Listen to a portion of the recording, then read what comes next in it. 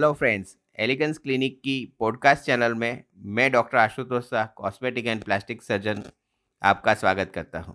आज का जो टॉपिक है वो है हाइपोस्पीडियास करेक्शन।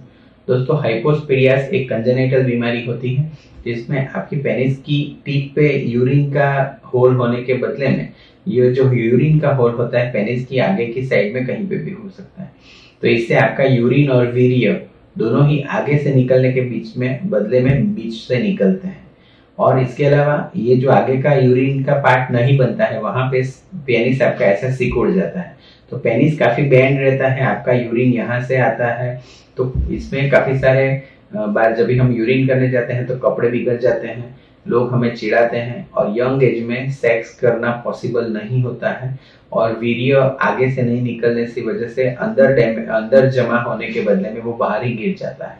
तो वैसे कंडीशन में बच्चों के होने में भी प्रॉब्लम आ सकती है, इसलिए हाइपोस्पीडियास करेक्शन कर लेना चाहिए।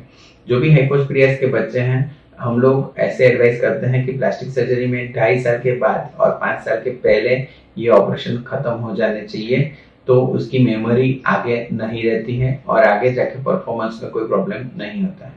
एक बार हाइपोस्पीडियास करेक्शन हो जाता है तो वो इसमें ज्यादातर लाइफ टाइम कोई और बड़ा प्रॉब्लम नहीं आता है और काफी सारे लोगों को बच्चे होने में और वो सब में भी कोई प्रॉब्लम नहीं आती है और वो नॉर्मल सेक्स लाइफ एंजॉय कर सकते हैं। तो काफी सारे यंगस्टर हमारे पास मैरिजेबल एज में भी आते हैं, तो वैसे में भी हम ये सर्जरी करके दे सकते हैं। तो हाइपोस्पीडियास करेक्शन करवा के आपकी पेनिस की जो नॉर्मल सी है वो आप पा सकते हैं वापस से, और लोग जो आपको चिढ़ाते हैं उससे आप बच सकते हैं और आपका फंक्शन भी इम्प्रूव कर सकते हैं। अगर आपको ये पॉडकास्ट अच्छा लगा तो आप इसे लाइक करें और फॉलो करें, और हमें कांटेक्ट करने के लिए 9879546805 ये नंबर पे आप कॉल कर सकते हैं।